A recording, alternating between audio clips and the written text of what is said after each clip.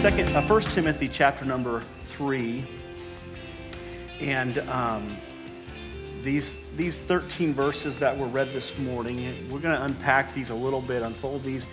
I want to take a different perspective on them a little bit this morning.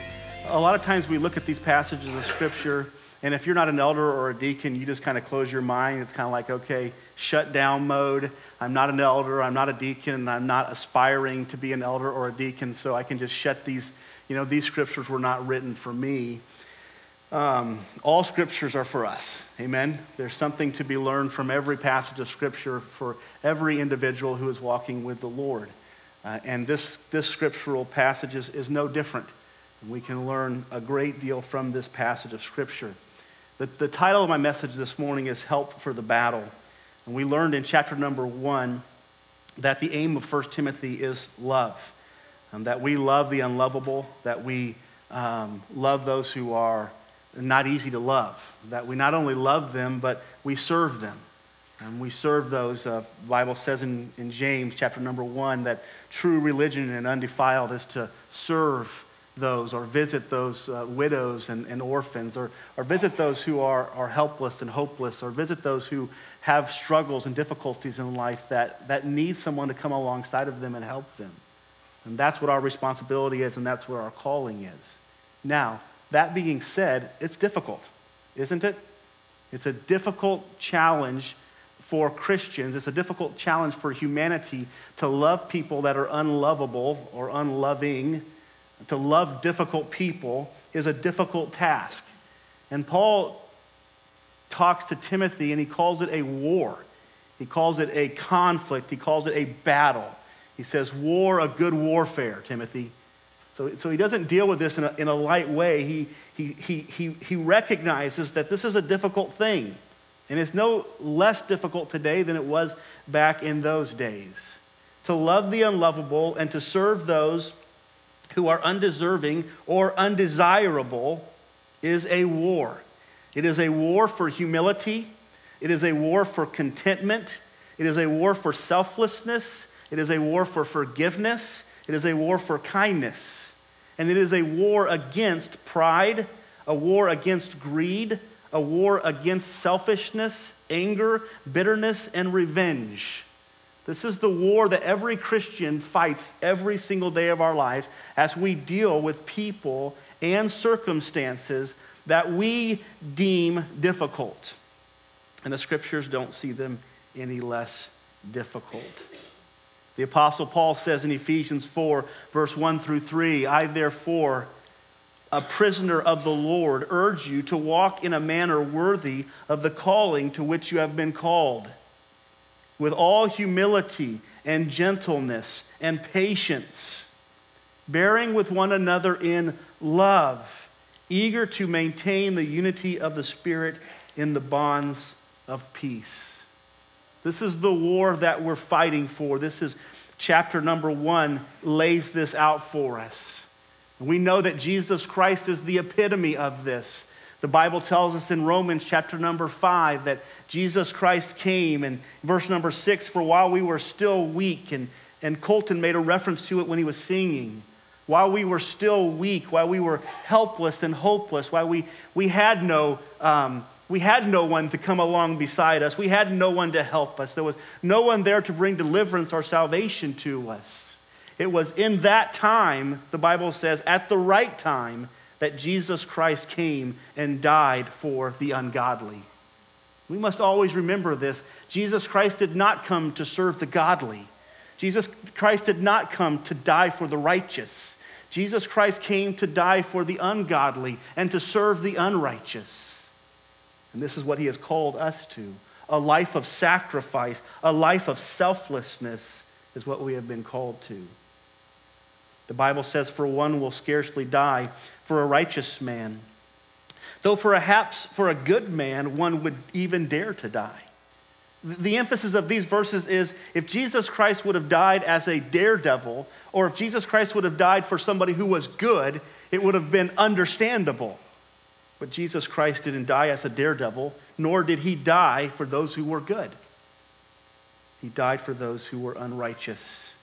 But God, he says in verse 8, showed his love for us, and that while we were still sinners, while we were still unworthy, while we were still undeserving, while we were still undesirable,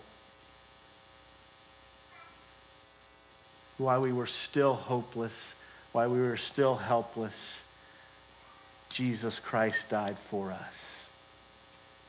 That is the essence. That is the foundation of our salvation.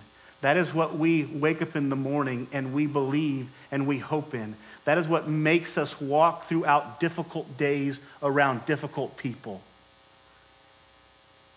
But not only is that the essence of our salvation, but folks, that is the calling of our lives. That is the ministry that we have been called to. We have been called not just to be beneficiaries of what Jesus Christ has done for us, but we are called to be examples of it. We are called to manifest it, to live it out in the world around us, so that the gospel that Jesus Christ has bestowed upon us in his grace and in his mercy, we help bestow it upon other people. In spite of whether or not Jesus Christ chooses to resurrect them spiritually. Our calling is not to do his work in the sense of saving them. Our calling is to be an example of his work as the result of him saving us. That's what we're called to do. Chapter number 2 tells us how we're to do this. He says we begin by praying for people. We pray for those who are unworthy. We pray for those who are hurting us so that we might live a quiet and peaceful life. And then the Bible says at the end of that chapter that we serve people, that we live for people, that we do things for. We do things in order to maintain that peace and that harmony in the world that we live in. We live, in other words, that's the main emphasis of verse 1 through 7 is pray for people. And then verse 8 to the end, the main emphasis is live for people. Live your life in such a way that you are always sacrificing for the sake of other people, and most importantly, that you're always sacrificing for the sake of the gospel. It is sad, folks, how many things that we do in our daily lives that actually hinder us from being able to preach the gospel to people. And we don't think about that we're hindering the gospel. We're just doing it because we're just doing it. Our life is not built around a focus on everything that I do is going to be impacting the gospel or my ability to minister the gospel to somebody. We burn bridges instead of building them. We must set our hearts on serving others, praying for others, blessing others, helping others. If we thought the Christian life was going to be easy and about us, we were wrong. The Christian life is difficult. It's not easy. It's not easy to serve the Lord. It's not easy to do the right thing in very difficult circumstances and situations, oftentimes associated with very difficult people. But it is what we're called to do. The Christian life is difficult, and it's not about us. The Christian life is not about us. The Christian life is about him. That's who we're here for. That's why he left us to be here. The Bible tells us in Luke chapter number 9, a man comes to Jesus and says, Jesus, I will follow you wherever I go. Do you know what Jesus' response to him is? He says, birds have nests to go to, but I have nowhere to lay my head. He goes through a few verses. Just turn there with me if you would. We'll read them in Luke chapter number 9.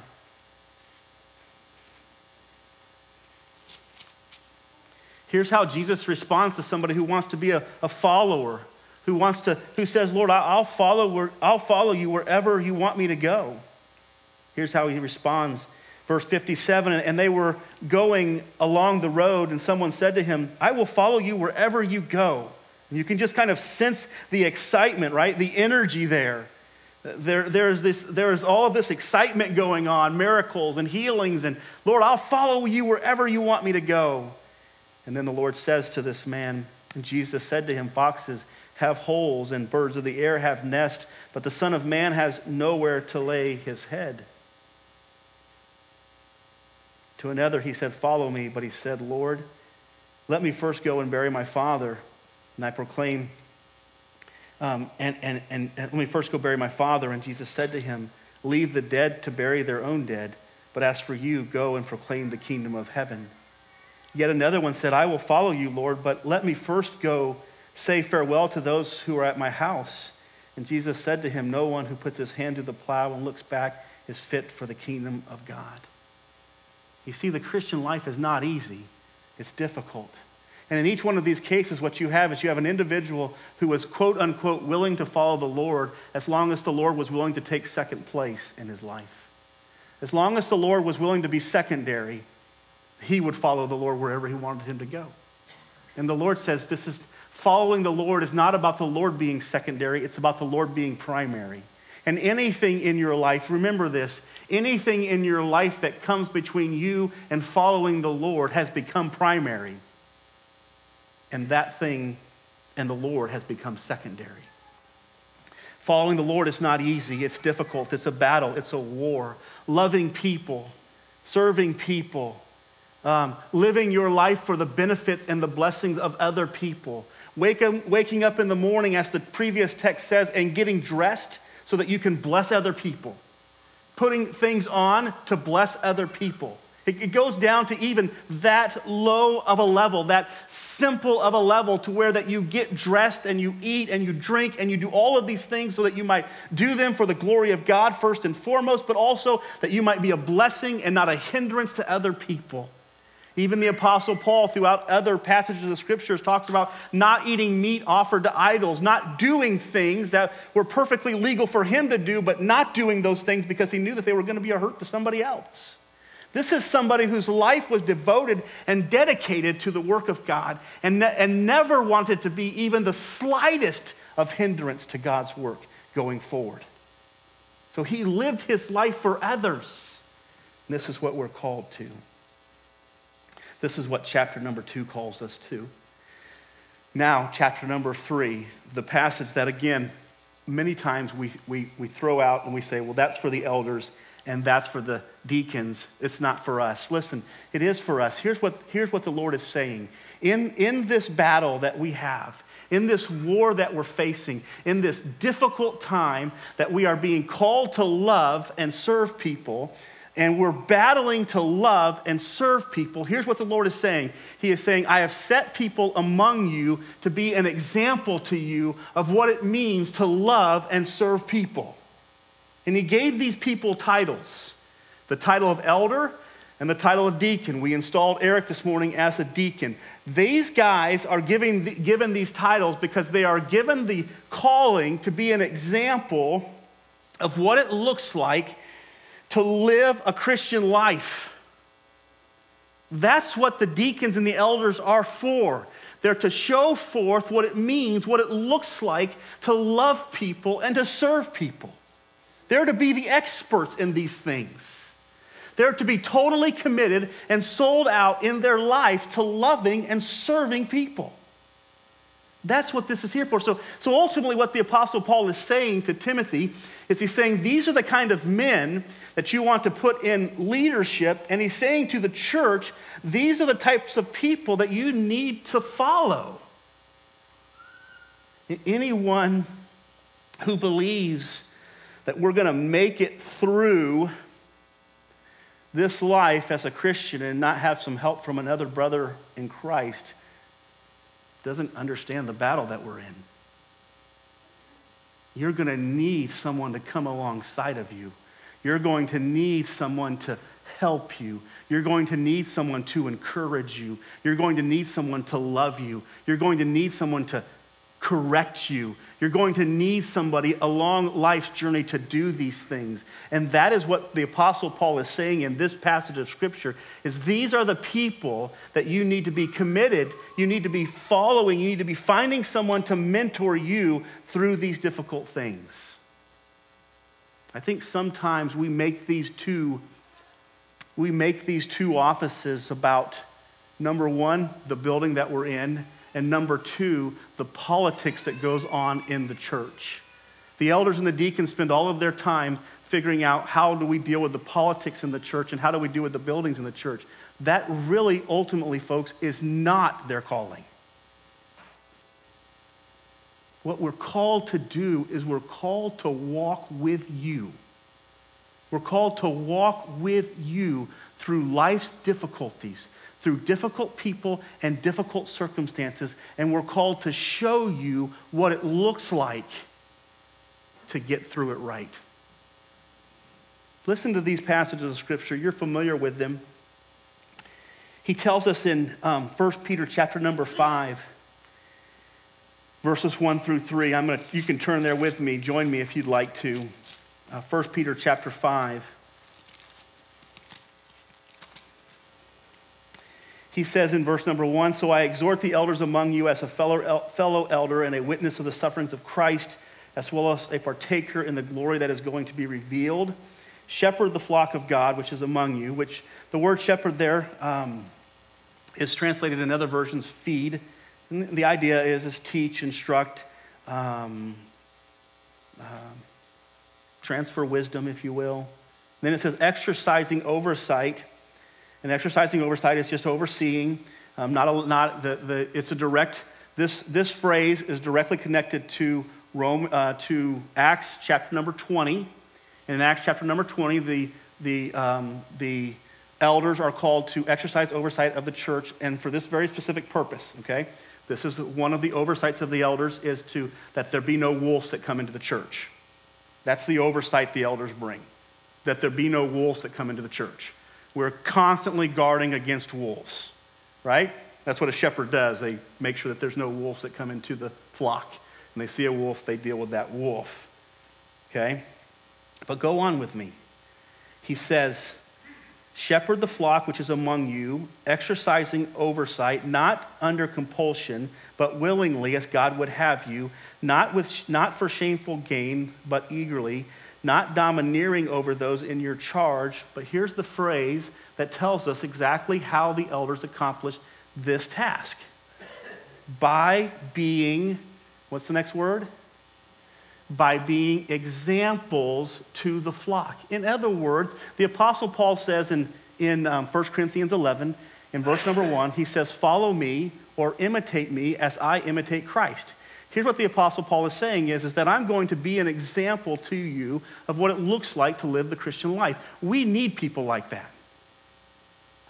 The church, you need people like that. You need people that you can look to and you can say, I know that person is going to lead me to Jesus. And not salvifically necessarily, or not just for salvation, but what about the things that you're dealing with in your daily life?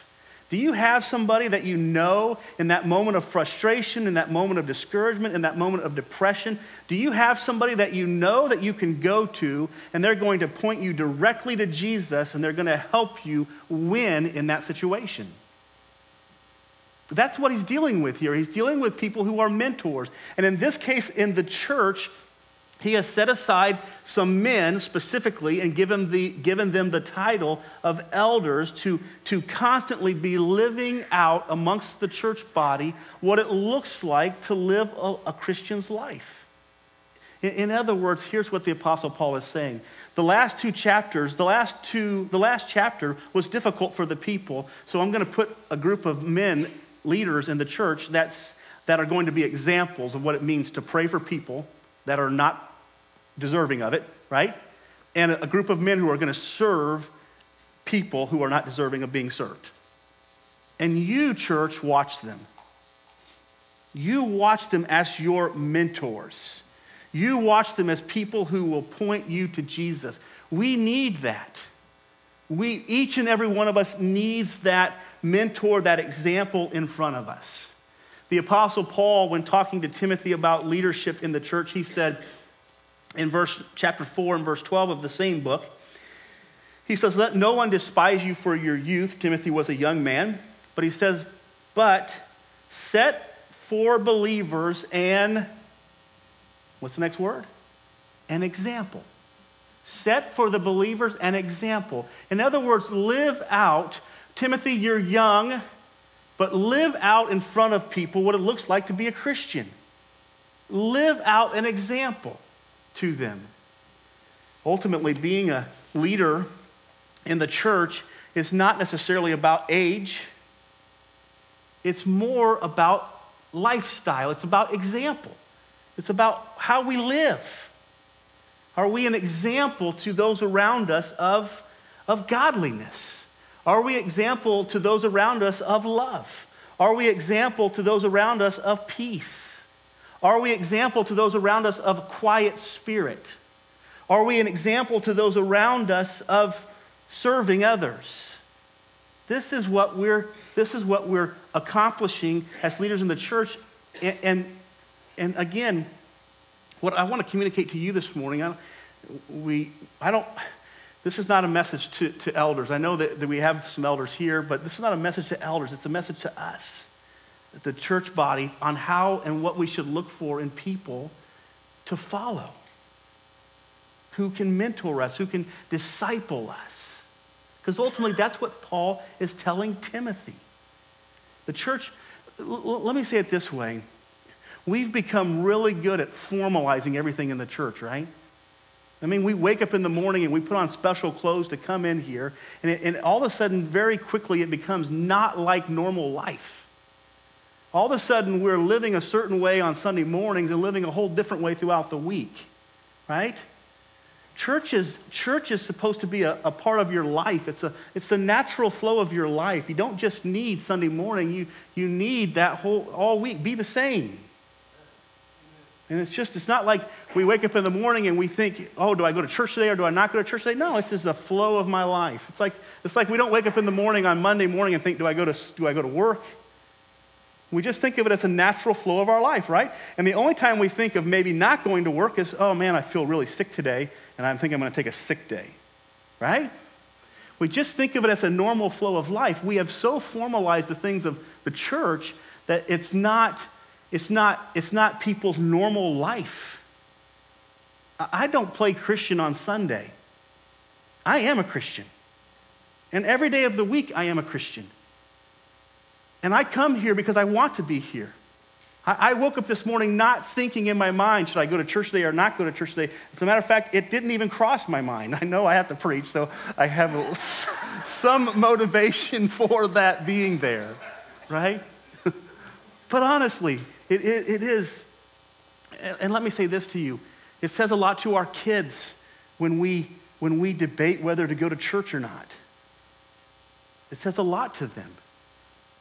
It's a great way of either revealing to them how important church is, or how much church should just be a normal flow of life, or God should be, or it can be a negative to that as well.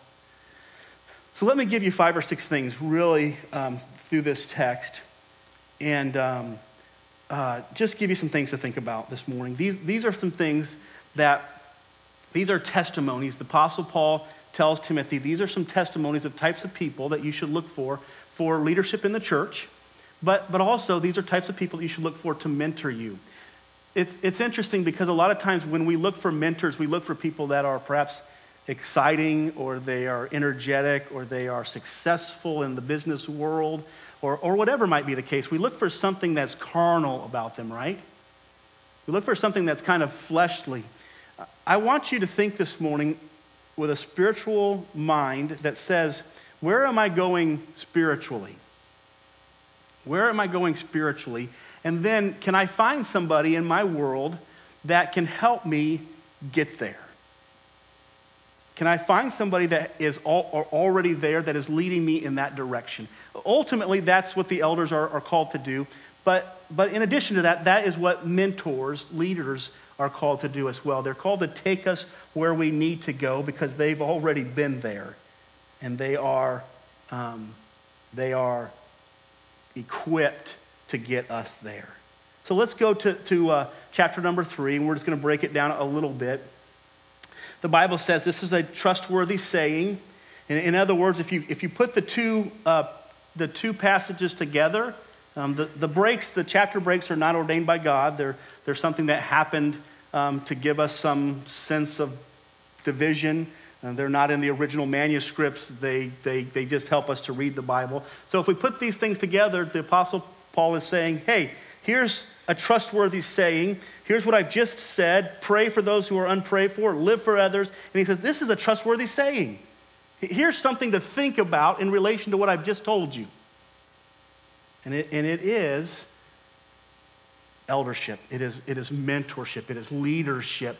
An example, being an example of what we've just heard about in the previous text.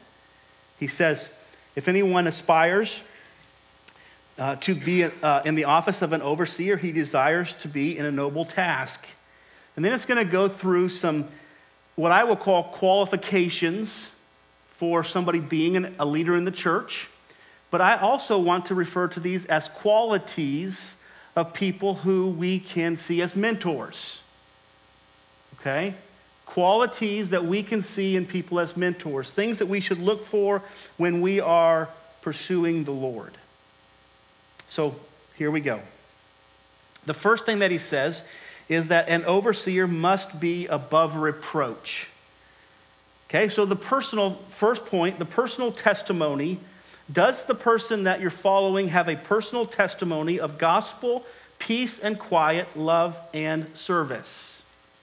Is that their testimony? The idea of being above reproach means that they're not controversial people. You know, they're not looking for a conflict. They're not always talking about things that are conflict-oriented, but their life is pretty much 100% committed to the gospel. They love the gospel. They're living for the gospel. They're living for people. And all of the things that are going on in this world, they say that that's not my motivation. That's not my purpose. That's not my ministry. I'm here for the gospel and for the gospel alone. And therefore, they are above reproach. Okay? Things are not always being cast at them. We know, again, I said this last week, it's impossible to be 100% above reproach because people are going to throw stones at you just because they can, right? Especially in the world that we live in.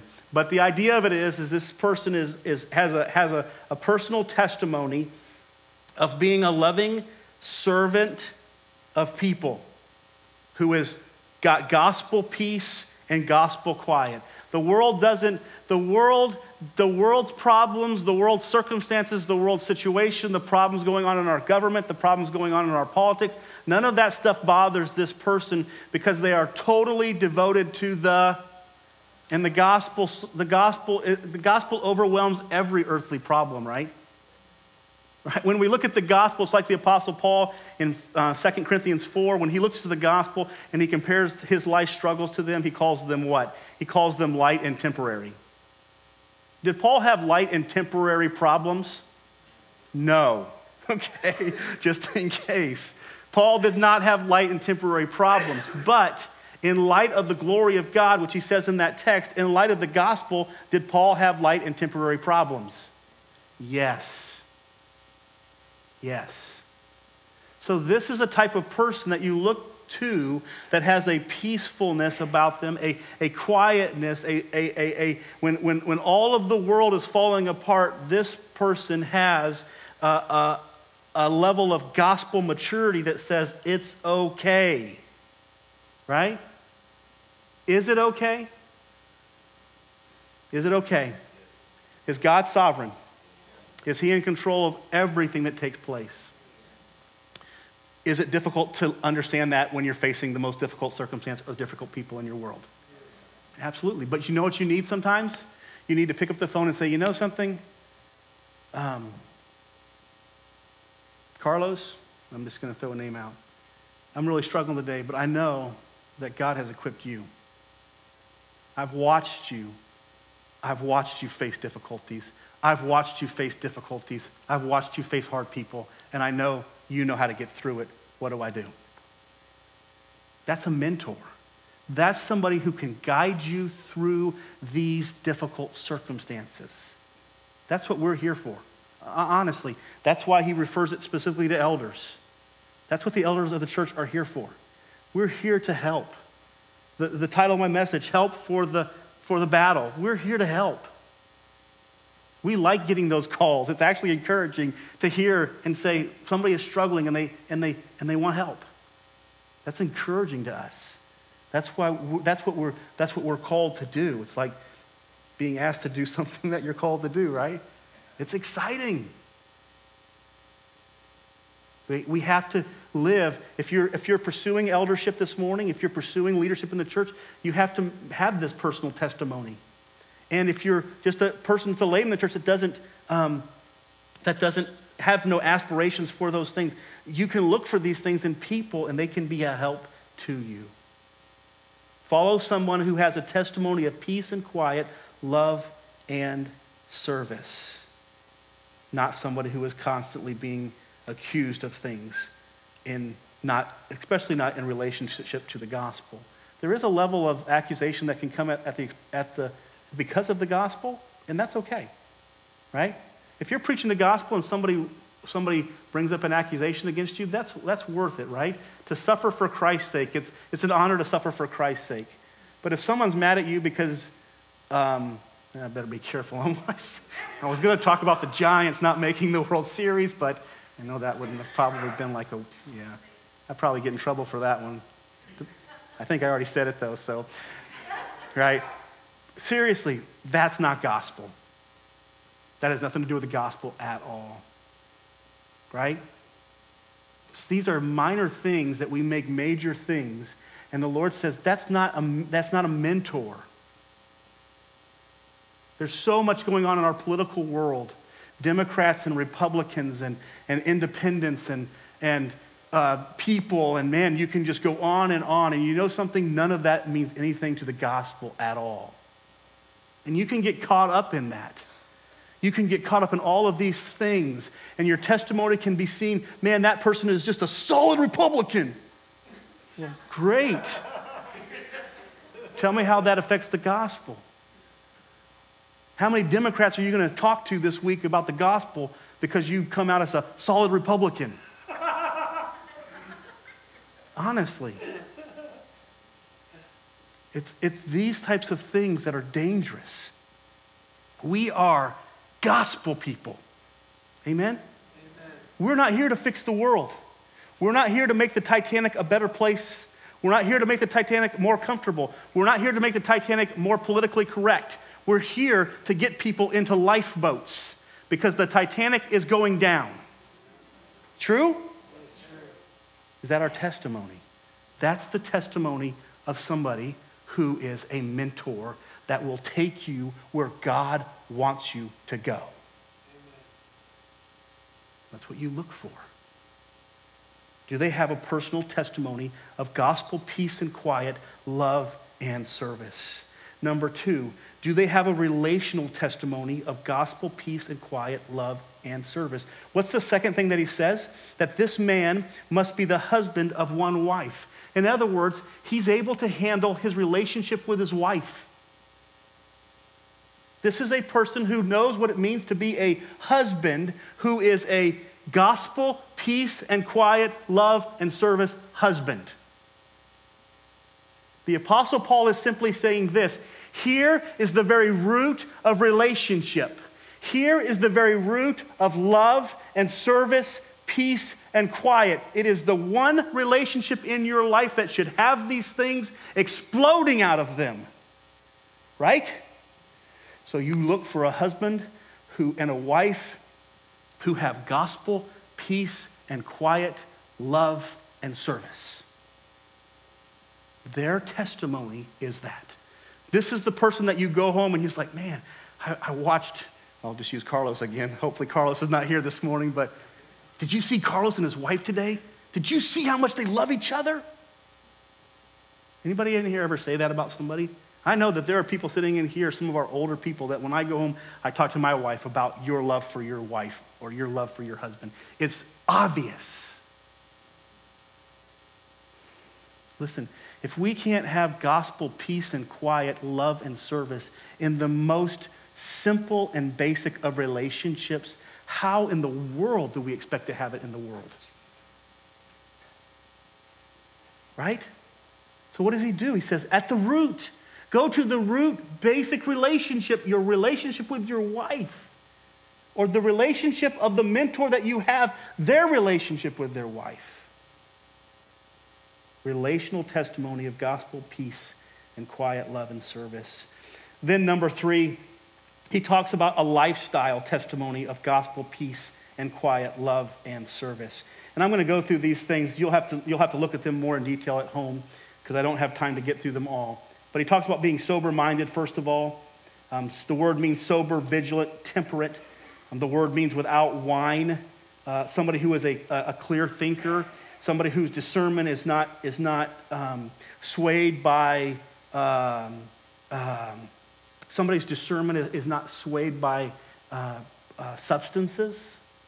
Somebody who doesn't need substances to get through life. That's what he's dealing with here. Their testimony is somebody that is, they're sober-minded.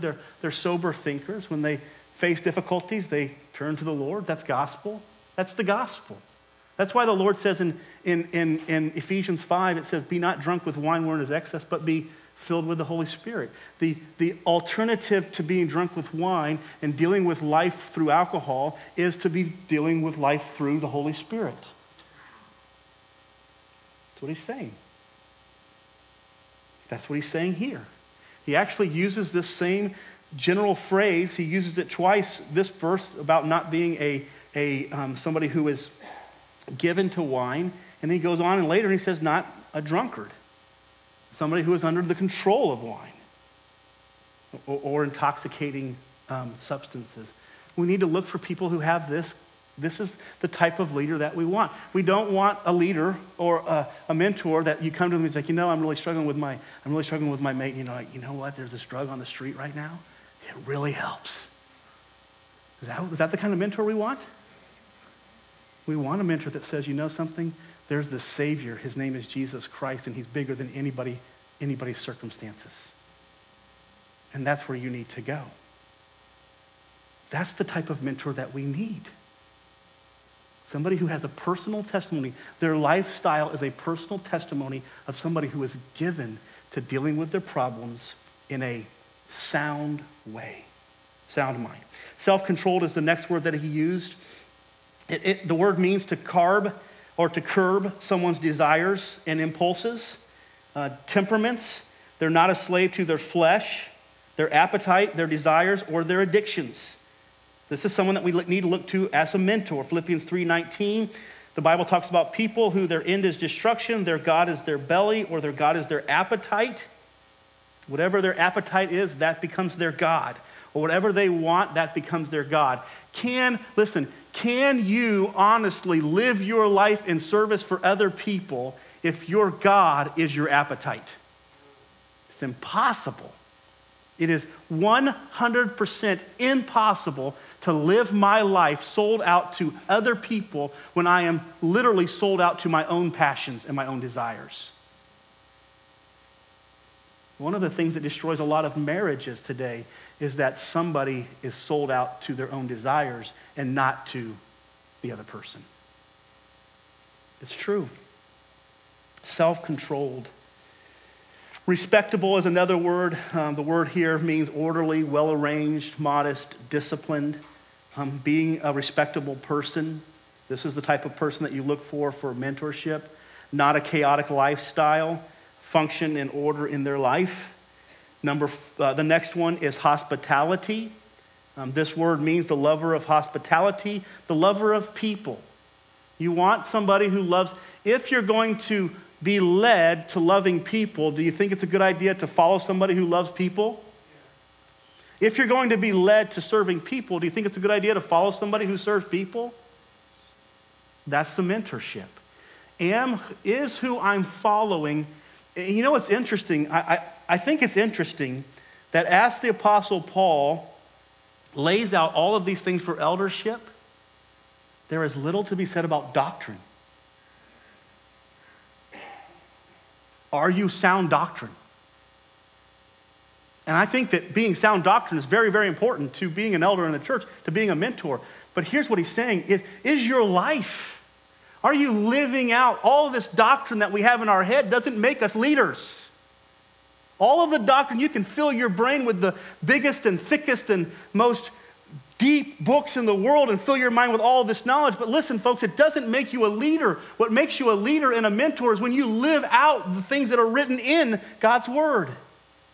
When what he says to us becomes a part of our life and people can look to us and say, you know what? I'm not looking for them to explain to me with their words what they know in their heads. I'm looking to them to exemplify for me what they know in their heads through their lifestyle. That's a mentor. We need people like that we look to when we say, I see in them something different. And it has nothing to do with what they know. It has everything to do with who they know. It's a different lifestyle, hospitable, lover of people. Somebody who is giving, and the hospitality carries with it the idea of people, bringing people into your home. One of the spiritual gifts in Titus talks about hospitality. In 1 Corinthians 12 and in Romans 12, you have the idea as well in the spiritual gifts. We must be hospitable. If our lives, remember this, if our life is going to be an example of the gospel, people must be able to see us in our most intimate places. And I don't mean that in an inappropriate way. I mean that in our homes. People need to be able to see us in our daily lives, in our walk. That is the example that we're going to be able to be to them. That's what hospitality does. It's like, you know what? Come in and see my life. Come in and see my world. Come in and see my home. Come in and see how I treat my wife outside of this building. Come in and see how I treat my kids. Come in and see how my kids treat me, right? Come and see my world. Because I want to be an example of what it means to be a follower of Christ. He goes on, he says, not a drunkard, not somebody who is influenced by substances or intoxication. Proverbs 20 and verse 1 says, wine is a mocker, strong drink is a brawler. What was the text before this about? Not being in conflict, praying for people who you would be in conflict with, right? This is something that's going to drive us into brawling. That's what the scripture says. Wine is a mocker, strong drink is a brawler, and whoever is led astray by these is not wise. Not violent or quarrelsome, the Bible says, but gentle. And in other words, it's not somebody who's looking for a fight, not somebody who's looking for an argument, not somebody who's looking to win a debate.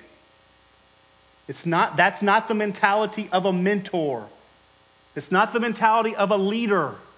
It's, Lord, let me get out in front. Let me show the way that people need to see to follow the Lord. This is our testimony. Not a lover of money, he says. Not somebody who is consumed by a desire for passion, for money, for possessions, for success, for the praise of men, for power. None of these things can be a focus of a mentor's world. He says in 1 Timothy 6:10, the love of money is the root of all kinds of evil. Let's go on. Familial testimony of godly peace and quietness, love and service. Pastor John, what do you mean by that? Simply your family. Your family should be an example of what we go back to the basic relationship, husband and wife. What's the second basic relationship? It's your family. The second greatest example of a mentor is their family. And so the Apostle Paul goes on and says, your family must be in order. Your family must be in order. Why? My family's not in order, but I really feel God calling me to be a leader in the church. Okay, we've got the cart in front of the horse. Being a leader in the church means that you have led your family, and now God's taking your leading of your family to another level, and he's giving you a bigger family to lead. He's giving you a bigger family to mentor. He's giving you a bigger family to disciple. It's not, I really want to do this, so I need to do this. It's God's taking what you have lived already. It's like we talked about with Eric this morning. It's you've lived it. You've proven it with your wife. You've proven it with your children. And now God says, I'm going to show it to everybody. I'm going to give them the gift of what you have experienced. That's the idea of being an example. If God hasn't given you that gift, don't sorrow over that. Live for the Lord in whatever capacity he's given you. But don't excuse the fact that God has put a directive in here to say, hey, here's what we should look for. Here's what we should be. If you're having family struggles, listen, if you're having family difficulty, find a family who has done it.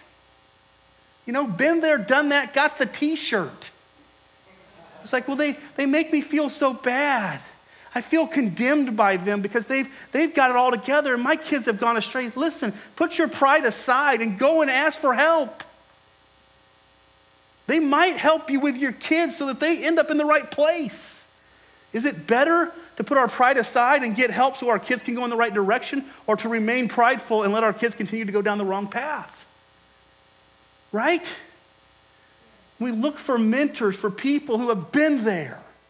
They have proven their discipleship abilities. They have proven their ability to mentor because they began with these little children. Now they're sitting in this congregation, and some of them are not being used at all. The family is a testimony of gospel peace and quietness, love and service, or it's not.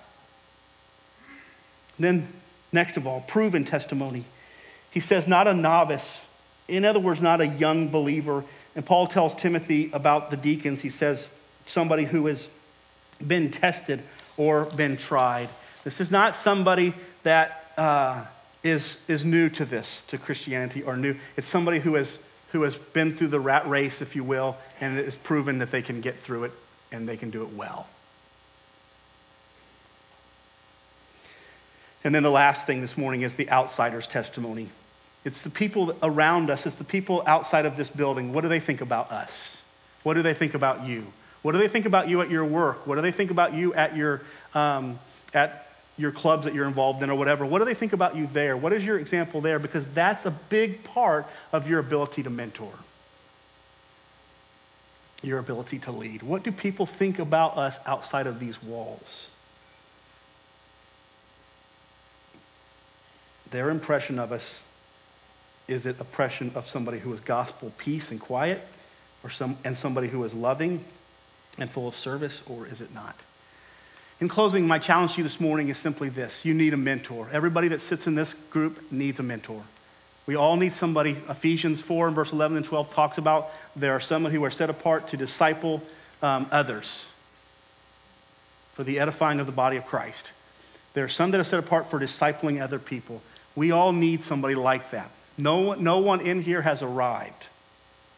Okay? We need somebody to mentor, to disciple us. We need to find that person. You need to identify where areas that you're struggling and look to find somebody that can help you. The elders of this church have been placed in here to perform that role. You can look to us. We may say to you, hey, here's a family in the church that has been there. Talk to them. They might be able to give you some help and counsel. Because we don't have all the answers, right? That's not we don't have all the answers, but we have some direction. And we can give you that direction. So my challenge to you guys this morning is, as you face this call to love people and to serve people with all your heart for the sake of the gospel, that you will never be an interference on the gospel of Jesus Christ, that you get somebody in your life that has been there and done that. And you can say to them, I see that person as somebody who is quiet and peaceful in the most difficult of circumstances, and who has a love and a service for other people when those people are difficult. And that's who I want to mimic. And then talk to them and ask God to create a relationship that will lead you to where you need to be, and use that example. Remember, Paul says we accomplish these things by being examples. We live it out. You don't have to think about being a leader. You don't have to think about being a leader. You just live. And God makes you into a leader. You live examples, and God makes you into the leader that he wants you. You don't have to pursue it. You live it. And God will point you out and say, hey, here's somebody. God will use you. We need somebody in our lives. Everybody needs somebody who is proven to know how to get through the difficult times. Find that person and follow. Let's pray. Father, thank you for this day. Thank you for your word. Thank you, Lord God, for people that you've put around us. Forgive us, Lord, for not taking advantage of the mentors that you've given us, those who can guide and direct us and can point us in the right direction with difficult people and difficult circumstances. Help us, Lord God, to do what you want us to do. And we just thank you and praise you for the opportunity to be here this morning. May your word be rich and full. May it lead us in the right direction. In Christ's name, amen. All right. Lord bless you. You're dismissed.